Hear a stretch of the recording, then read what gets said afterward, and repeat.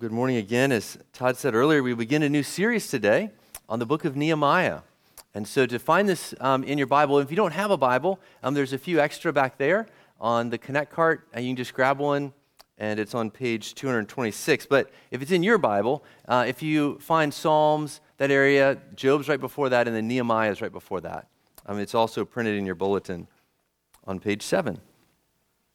But before we do that, we were just in Galatians, and so there's a lot of difference between those two books, and so I'm going to attempt to very briefly give you the history of Israel and get you. We talked a lot about Abraham, and I'm going to jump you from Abraham to Nehemiah. I think I can do that in about 4 or 5 minutes. You can see how I do. All right, so you remember Abraham, God gave him a covenant, unconditional covenant, that he would be this great nation, but he had no kids, right? And you remember, miraculously in his old age, he had Isaac. And then Isaac had Jacob. So at this point, the people of God are just a family. Well, then you remember Joseph and the kids, you might know this story, the famine, right, in Egypt. And he's there, and so he brings his whole family to Egypt. Then they grow to be a great multitude in Egypt. Okay, so now it's a huge people, but they become slaves. Remember Pharaoh? And then who comes to bring them out? Moses, right? Moses brings them out. Remember the 10 plagues? He brings them out. They now have their freedom. There's the big mountain, and God gives the law. So he gives the 10 commandments, the rest of the law to Moses, and so now they're great people. They now have a law. Well, then through Joshua, they go into the promised land. Now we got a land, a great people, and a law. Then fast forward some, we get a great king. So now they are a real nation. King David, one of the greatest kings ever of Israel, man after God's own heart, but unfortunately, adultery and murder trip him up. And but God is gracious, doesn't say, I won't judge you in your generation, it'll come in the generations to come. Solomon, his son, was the wisest man ever, right? And so this is the high point of the wealth and the success of Israel. Well, he marries 700 foreign women. Bad idea. They lead his heart away, and God judges him, under him, his kids, divided nations. You now have 10 tribes in the north, and then the 2 southern tribes, and then we have this divided kingdom. They go on. God sends lots of prophets, and the prophets say, turn back to God, turn back to God. Of course, they don't listen, and so then God kicks them out. 722, Syria comes in, takes the whole northern kingdom out into exile, all spread out. Fast forward to 586, so southern kingdom lasts a little bit longer. Then Babylon. Kids, you know the name Nebuchadnezzar? Remember Shadrach, Meshach, and Abednego? Nebuchadnezzar comes in and takes them out. And so now all of Israel is in exile, spread out everywhere. 586 BC. Then you go on from that, and finally, so 70 years of exile, Cyrus defeats Babylon, and he allows some of the Jews to go back to Jerusalem. The book right before Nehemiah is Ezra. He's the one who rebuilds the temple. So now we're to like the 450s, maybe 458. They're back in rebuilding the temple. Then after Ezra comes Nehemiah in about 445. Here's a fun fact. In an old Bible, like the Bible in the days of Jesus, the books of Ezra and Nehemiah were actually one book. 2 stories are combined. In modern Bibles, they're now 2 books. So in full disclosure, we're studying the second of those, Nehemiah. So that, I wasn't timing it, but hopefully that was about 4 or 5 minutes, and that got you up to speed. So kind of and kids, you should have that in your head. When you open your Bible, you should kind of have that big picture of the history of Israel to know where you are. 445 BC, remember before Christ there was 400 years of silence. We're really close to that. And so Nehemiah is almost at the end, historically speaking, of the Old Testament. Now granted, it's kind of in the middle of your Old Testament, but chronologically, we're almost at the end before Christ will come 400 plus years later. Okay, so new year, something new. I got something new for you. So something else responsive. I'm going to read the passage in a second, and then I'm going to say at the end, as I often do, this is the word of the Lord, and then you get to say, thanks be to God. Okay, are you ready? Not right now, but remember it in 2 minutes. This is the word of the Lord, and then you'll say thanks be to God. Okay, Nehemiah chapter 1, we'll go through the whole first chapter. This is God's inerrant and perfect word. The words of Nehemiah, the son of Hakaliah. Now it happened in the month of Chislev, in the 20th year, as I was in Susa, the citadel. that Hananiah, one of my brothers, came with certain men from Judah, and I asked them concerning the Jews who escaped, who had survived the exiles, and concerning Jerusalem. And they said to me, the remnant there in the province who have survived the exile is in great trouble and shame. The walls of Jerusalem is broken down, and its gates are destroyed by fire. As soon as I heard these words, I sat down and wept and mourned for days. I continued fasting and praying before the God of heaven. And I said, O Lord God of heaven, the great and awesome God who keeps covenant and steadfast love with those who love him and keep his commandments, let your ear be attentive and your eyes open to hear the prayer of your servant, that I now pray before you day and night for the people of Israel, your servants, confessing the sins of the people of Israel, which we have sinned against you. Even I and my father's house have sinned. We have acted very corruptly against you, and have not kept the commandments, the statutes, and the rules that you commanded your servant Moses. Remember the word that you commanded your servant Moses, saying, if you are unfaithful, I will scatter you among the peoples. But if you return to me and keep my commandments and do them, though your outcasts are in the uttermost parts of heaven, from there I will gather them and bring them to the place that I have chosen, to make my name dwell there. They are your servants and your people, whom you have redeemed by your great power and by your strong hand. O Lord, let your ear be attentive to the prayer of your servant and to the prayer of your servants who delight to fear your name. And give success to your servant today, and grant him mercy in the sight of this man. Now I was cupbearer to the king. This is the word of the Lord. Thanks be to God. It'll get easier after a few weeks of that. Let's pray. Heavenly Father, we thank you. We thank you for your word. We thank you for Nehemiah and what you did in his generation. We pray that we would not only love and worship you more because of this, but that it would impact how we view you and what's possible today. We pray in the name of Christ. Amen. Amen.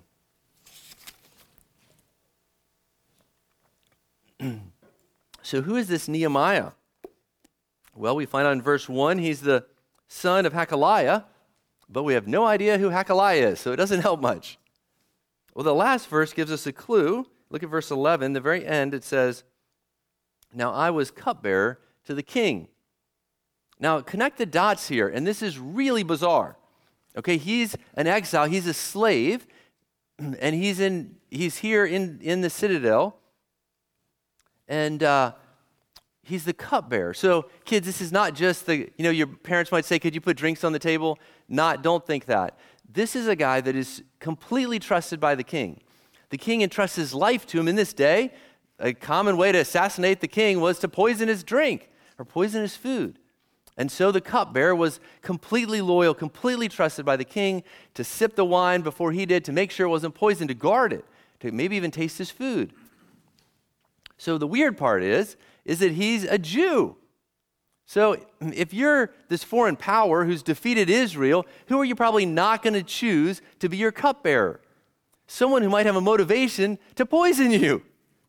This is very bizarre, very atypical that this pagan man would choose this Jew to be his cupbearer. So what do we know about him, about Nehemiah? Well, he's so loyal, has such integrity, so trustworthy that this man trusts him with his life, and likely also his family. Right? He's also be to protect her. This man would also have to pass through the harem. He had access to the whole court, completely trusted. Often these, sadly, would be made eunuchs. So do we get any indication that Nehemiah is real bitter about the lot in life that God gave him? No, we don't get that indication at all. We see a man content to serve even a wicked dictator who's defeated him. Well, that's important. What's our situation? Look at those first verses. It happened, he's there in the citadel, and Hananiah, his brother, likely even from birth, a blood brother, came with certain men from Judah, and he asked him, he says, how are things there in Jerusalem? And then look at verse 3. The remnant there in the province who have survived the exile is in great trouble and shame. The people are doing terrible, and the wall, you see there after that, the wall of Jerusalem is broken down, its gates are destroyed by fire. It's all bad news. He gets nothing but bad news. How does he respond to this news? I'll tell you that in just a second. But think about yourself. How do you respond to a difficult situation, a trial, a challenge? As you think about that, I want you to imagine a young married man. Our young married man is a Christian man. He knows his Bible, and he found Ephesians 5. And even in Sunday school, it came up there as well. It says that a man is to lead his family. He's a spiritual leader. He's to lead his wife and his children. And so he comes into this marriage really excited and gung-ho. I'm going to lead my wife. I'm going to follow this biblical pattern of what it means to be a good Christian man. But little does he know, his wife hasn't gotten this memo. And she is going to have nothing to do with it. And she opposes him in his spiritual leadership. And so how does he respond? Well, he takes the three classic strategies that most men take. First, self-reliance. He just doubles down and tries harder. As it probably doesn't surprise you, that doesn't go well, and she just resists harder. So then he tries the second main strategy is despair. So he turns to despair, and he just says, this is hopeless. What in the world's going on? I'm trying to obey God, and this woman you gave me, God. And then he turns to the third, which is apathy. Finally, he just gives up. Oh, well, I'll ask the boss at home. She'll tell us what we're going to do. Ephesians 5, whatever. He just turns apathetic. Now, these same strategies are used by many of us in all kinds of situations. Self-reliance, despair, and then apathy. How does Nehemiah respond to his bad situation? He does none of those. And if you've tried those strategies, you know they all fail. We need something better than that, don't we? Self-reliance, despair, and apathy never really produce any good fruit, right? They didn't for me. So let's look. Look at verse 4. How does Nehemiah respond to all this bad news? As soon as I heard these words, I sat down and wept and mourned for days. Now his weeping is not despair, because what does he do next? I continued fasting and praying before the God of heaven. You see, that's how he responded. So look at page 7. You see the outline? Why can we respond like Nehemiah to trials? 3 points. God's character is glorious, God's track record is flawless, and God's relationship with us is unchanging. So first, God's character is glorious. Kids, how do you decide if you're going to ask your parents a favor? Kids, what do you think? How do you decide if you're going to ask your parents a favor? If your dad comes home and he looks really angry and grumpy, are you going to ask anything of him? Nope. If your mom looks like she's just about to lose it, are you going to ask her anything? You might wait till later, right? What if your parents just always say no? Why bother? They're just going to say no. Right? This is how you decide whether. What if your dad's terrible at math? Are you going to ask him for help on your math homework? Nope. Okay, there's two criteria that you just used. One was ability, does your dad know how to do math? And the other is approachability. Ability and approachability. So let's think about God, his ability and his approachability. Look at verse 5. He begins his prayer. We're going to walk through his prayer. He says, O Lord God of heaven, the great and awesome God. The great and awesome God. How do you know that God is great and awesome? The great and awesome God who keeps covenant and steadfast love. I want to tell you a story. This is from 1963. That was a few years ago. 1963, Erskine Wells he was in the Marines in World War II. He got out, he became a lawyer. He's in his law office, busy day, and a pastor comes in named Sam Peterson. Unannounced, shows up to interrupt his day and says, Erskine, I got this idea. So just historically, PCA doesn't start till early 70s, and so this is before that. This is the decline of the Presbyterian Church. Things aren't going well. And so he comes to his friend and says, Erskine, we need to start a seminary. Remember, Erskine's a lawyer, before that a Marine. He's like, So he listens politely. He says, what do I know about this? How in the world I'm not the guy to help start a seminary that's true to the Reformed faith. Sam Peterson says these memorable words. He says, Erskine, how big is your God? It's the question he asked him. Erskine, how big is your God? Erskine sat back in his chair for a moment and said, Sam, when do we begin? You see, in that question, he challenged Erskine not about his own ability, but he said, how big is your God? Your view of God is going to determine how you respond. Nehemiah obviously had a very high view of God.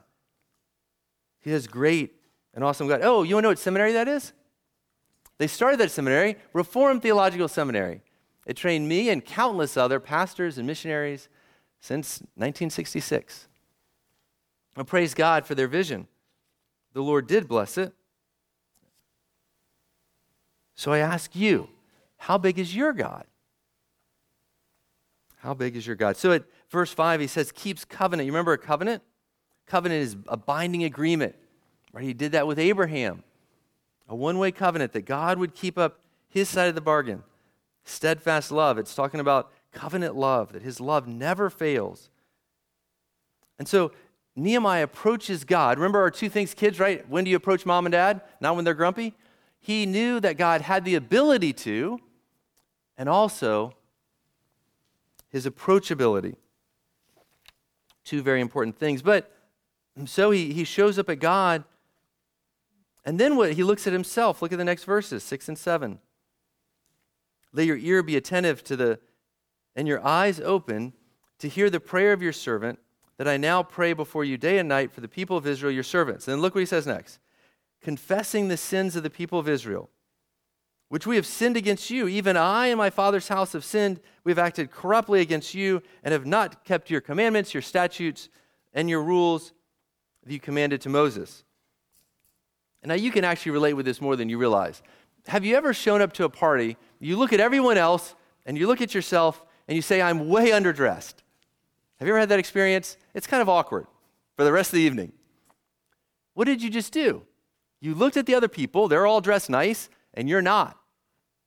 And you feel very awkward. This is what happens every time we approach God, right? You look at God and you see this great and awesome God, and you look at yourself, and the natural next thing to do is to repent, isn't it? To say, God, I'm way underdressed for this conversation. I'm a sinful man. Wash me clean. Is that the way you feel when you approach God? It should be. It's absolutely reality. It's why we do it in our services. When you approach God, it is appropriate to confess your sins. Okay, so then he moves and he's going to quote Deuteronomy. Because not only is God's character glorious, his track record is flawless. God's track record is flawless. Look at verses 8 and 9. Okay, so after he confesses his sins, the sins of the nation, he says, remember the word that you commanded your servant Moses, saying, if you are unfaithful, I will scatter you among the peoples. All right, this is wild. Listen to this. Okay, so we just did that whole summary of Israel. You jump back, and we're here in the desert, and God gives the law to Moses. Are they in the promised land yet? No. Are they a big nation yet? No. Are they? So he's already saying, look at these verses and think about the time they're given. He says, if you are unfaithful, God says, I will scatter you among the peoples. They aren't even in the promised land yet. But then he says, but if you return to me and keep my commandments and do them, though you are outcasts in the utter parts of the heavens, from there I will gather you and bring them to the place that I've chosen to make my name dwell there. That's cool. God is already thinking ahead and is already telling them before they're even in the promised land that when you get kicked out of the promised land, turn back to me and I'll bring you back. And so then Nehemiah knows his Bible and then uses that. Isn't that cool? I think that's pretty cool. God has an amazing track record. Nehemiah knows it. Look at verse 10. See if you can figure out what historical event this might be talking about. They are your servants and your people who you redeemed by your great power and by your strong hand. It's the Exodus. Remember, that's Moses bringing them out. That was an unbelievable, read that. Kids, if you don't know that story, it's well worth knowing. Ask your parents to tell you the story of the Exodus. God obliterates Egypt 10 times. Brings them out, then the Red Sea, he parts it, they come through, then Pharaoh's army gets crushed. This is the primary way that God uses as his resume the rest of the Old Testament. Do you know that? I am the God who brought my people out of Egypt. Why? Many of you have resumes, right? What's on your resume? Why do you even have a resume? What do you use it for? Well, you have a resume, so when you're applying for the next job, you give it to them, and you're trying to prove to them that you have past experience, that you can do the new job that you want to get, right? Isn't that what a resume is for? So what about God's resume? It's exactly what God does. He says, look, here's my resume. His track record is flawless. Do you believe that? His track record is flawless. How do you learn God's track record? The primary way is by reading your Bible. Coming to church, that's what we're doing. We preach through the Bible so that you will learn his track record. Parents, you need to teach his track record to your kids. How are your kids going to know that God is great and awesome unless you teach them? And kids, you need to pay attention when they teach you. We have a great and awesome God. Another way is read biographies, men and women of faith throughout the ages. Read how God showed up for them. And the third way is just remember how God has been faithful in your life. Has God been faithful in your life? Have you seen him come through for you? Remember that. And it will convince you of his track record. But you see, these first 2 points aren't enough. Just that God's character is glorious and his track record is flawless. Because if he doesn't care about you, it's not going to help. That's our third point. God's relationship with us is unchanging. How do we know that? Look at verse 10 again. And kids, you can circle the word your. See if you can find the word your in this sentence. They are your servants and your people, whom you have redeemed by your great power. He's saying, God, they're yours. And then we remember in verse 5, he said that he keeps covenant, his steadfast love. You see, God never changes. That's why he promised in Deuteronomy, hey, when you get kicked out of the land, you'll turn back to me. Moms, can you pick your kid's voice out from a crowd? Your baby's cry? Do you recognize? Most moms that I've met have this uncanny ability. That's my baby. I'm not as good at that. But a mother often knows her children's voice. God is like that. God is like that. I mean, let's just pause and think. This is a prayer, right? I want to convince you how bizarre prayer is. You have the audacity to just any time close your eyes and expect that you have an audience with the King of Kings. You ever think about that? I mean, I can't even call customer service. I don't even expect to get a real person for a long time. I'm going to press the buttons, listen to some elevator music. I mean, think about if God worked like that. If you've ever worked in customer service, the angels are tier 1 and tier 2. And if they can't handle your prayers, they just escalate up the line, right? I'm here, listen to some angels singing for a little while, and as soon as God's free, you can get to talk to him. No. You just close your eyes and you immediately expect that God is listening to you. You're right. He is. But it's bizarre. It is bizarre and wonderful and glorious that you have access. Why is that? Remember, we just finished Galatians. If you went on the retreat, you memorized Galatians 4 and 5. Kids, you still know that? I won't ask you to come up here and say it. Galatians 4 and 5. Says, I'll give it a try. In the fullness of time, God sent forth his Son, born of woman, born under the law, to redeem us, those under the law, that we might receive adoption as sons. It was at least close. Galatians 4 and 5. You are his children. It's just like the mother. You don't wait on hold for mom, unless there's a bunch of kids in line. Right? You have access to your parents. God is your parent. The reason you can pray like that is because he's your parent. If you're a Christian, then you are his adopted child. Hebrews 4:16 says, let us then with confidence draw near to the throne of grace that we might receive mercy and find grace to help in time of need. This is even on your worst day, right? Because remember last I'll test you again. What does justification mean? Remember that from Galatians? Justification is that he got all your sin. He gave you all his righteousness. So even on your worst day, you can approach God. Or you'll naturally repent when you look at him and remember how not glorious you are. But yeah, we can approach him even then. God's relationship with us is unchanging. They were still his people, though they were scattered. So if you believe all this is true, you can and will run to him in challenges and trials. Look at verse 4 again. How did Nehemiah respond? As soon as I heard these words, I sat down and wept and mourned for days. And I continued fasting and praying before the God of heaven. That's quite a response, isn't it? I mean, they've been in captivity longer than he's been alive. He's probably never been to Jerusalem. He likely grew up in captivity. He's fasting and praying because he loves God. Remember our 3 classes strategies? What did our young Christian man do? First, he was self-reliant. Then he despaired. And then he turned to apathy. Now, you can apply those and use those all over the place, but I don't recommend it. Did Nehemiah respond that way? No. You see, our young Christian husband should read this, and he should mourn and fast and pray that God would turn things around in his own home or whatever challenge you have. This is a much better solution. Now, why do people fast? It's quite a bizarre thing as well. This morning, I'm just bringing you lots of bizarre things. Like, I like to eat. I don't know about you. Now, the idea of not eating does not sound all that attractive. Kids, does that sound exciting? Hey, let's not eat. That doesn't sound good. Why would anyone do that?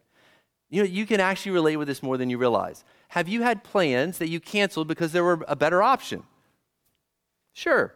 You were going to clean your room, and your friend said, let's go play, and you said, hey, Mom, can I do that later? I have something better I'd like to do.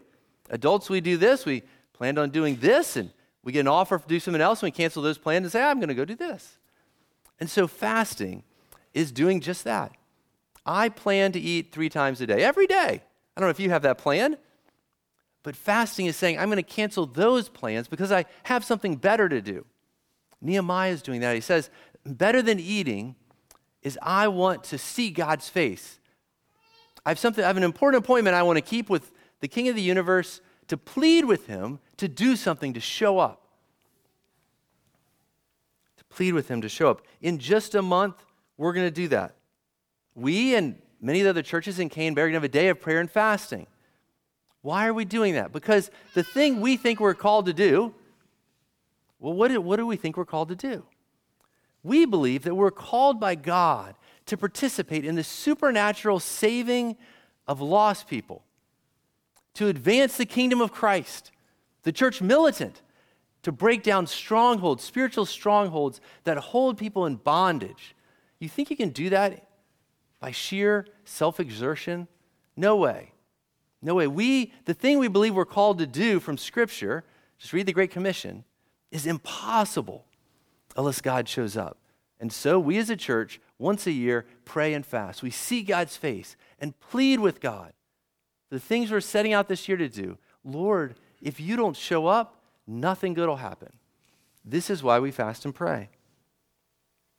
This is why we fast and pray. I was having a conversation with Mark Treen. He's one of the pastors on staff at Church of Cane Bay about this passage, and he shared with me from his quiet time, so I'll share with you. Luke 5. Okay, kids, we're jumping all the way to the New Testament. So Simon Peter's about to be called. He's been fishing all night, and Jesus says this. He says, put out into the deep and let down your nets for a catch. Simon Peter answered, Master, we toiled all night and took nothing. This sounds like a terrible idea. Nobody says, at your word, I will let down the nets. And when they had done this, they caught a large number of fish, and their nets were breaking. They caught this huge amount of fish. You see, past experience is no indication of what God is about to do. Let me say that again. Past experience is no indication about what God is about to do. For Nehemiah, he had nothing but bad data points, right? But he knew that God was great and awesome. Do you know that God is great and awesome?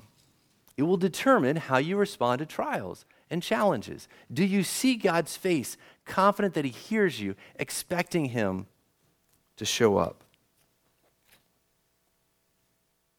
So if you're used to responding to trials by self-reliance, despair, and apathy, I implore you to stop. Stop. Those are terrible strategies. You know it. There is a better strategy, and I think we see it right here. Crying out to God. Have you ever fasted about anything? I encourage you, when you feel like you're up against a wall, make your own day of prayer and fasting. That you have something better to do than eating, to call out to God and say, God, I need you to show up in this situation. You'll find far better results than self-reliance, despair, and apathy. God's character is glorious. You couldn't imagine a better God. His track record is flawless. His batting record is 1,000. Every pass he threw was a completion. Every ring he entered was a knockout. That's God's track record. For 6,000 years, he's never failed at anything he set out to do. It's amazing. That is the God that you get to just pick up the phone and he's there waiting to talk to you.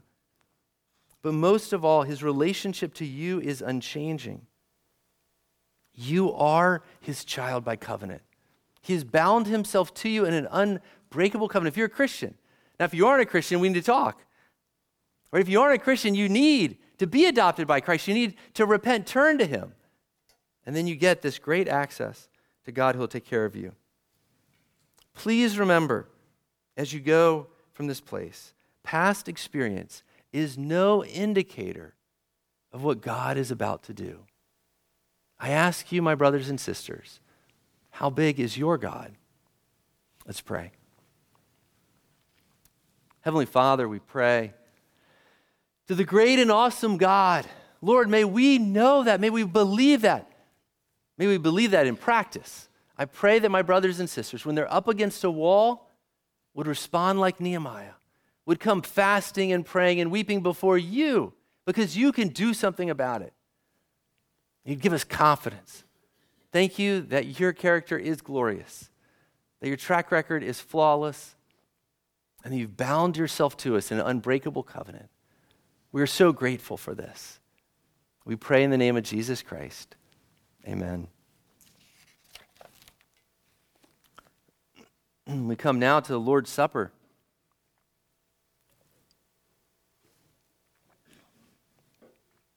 So how do we know that we have a great and awesome God? How do we know that he keeps his covenant and steadfast love? This right here. Nehemiah didn't have this, did he? No Lord's table for him. How do we know that he's really going to keep his covenant with Abraham? Remember, he said, by faith alone, you're atoned of your sins. They're washed away. It's this table, isn't it? And this table behind it is the cross. I'm so thankful that we have what Nehemiah never had. We actually understand that God is faithful because of this table and what he did for us. How do we know that God will atone? It's this. It's Christ's body. Right, isn't it? It's his blood. Because of his blood, you know with certainty your sins are forgiven. Romans 8:32 says, he who did not spare his own son but gave him up for us all, how will he not also graciously give us all things? If God has done this for you, why would you not turn to him in every other crisis, every other need? He can accomplish anything else if he's done the bigger thing, which is send his son to earth to die and atone for all of our sins. Track records matter. Jesus said to do this in remembrance of me until I return. How do you remind yourself of his track record? Well, you can do this, right? The Lord's Supper is a reminder month by month of his faithfulness, that he will keep his promises. He will come through for you. I'm so thankful for this. So let us enjoy this meal together, because he does indeed delight to hear your voice. He can pick your voice out of a crowd better than any mother, because he has sent his son to die for you. What he has sacrificed for you, he will definitely listen to your voice.